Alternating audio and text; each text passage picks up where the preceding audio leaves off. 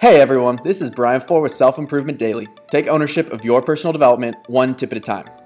I want to quickly jump into today's tip because I have a lot to elaborate on after it. It comes from sales coach Chris Hadfield, and whether or not you're in sales, which I'd argue we all are, the tips here translate to many other aspects in life. He's talking about 3 things to do after a sales call. Have a listen. Number 1, summarize.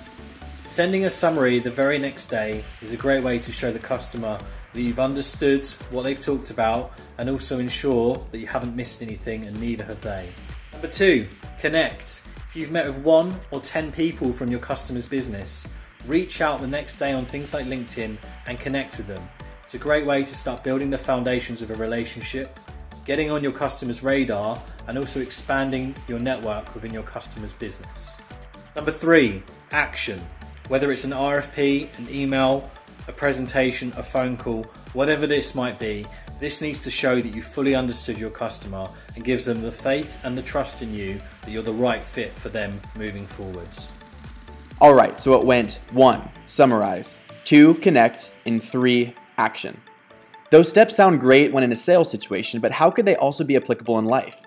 Well, sales is all about relationship management, so these 3 tips can apply to any relationship, really. Summarize. Everyone likes knowing that they were heard and understood. Intent listening is a form of support and demonstrates that you are paying attention. Connect. It's about taking an interest in someone's environment and making what is important to them important to you. Action. I took this more as follow-up, which is huge and a true differentiator in relationships. How simple is it to make a note in your calendar to reach out about something big going on in someone else's life? The truth is, not many people do that, and your gesture is extremely well received. But back to connection. Be sure to connect with Chris Hadfield on LinkedIn because this clip is one of many gems he shares on the platform. Thanks for listening, and tune in next time to Self Improvement Daily.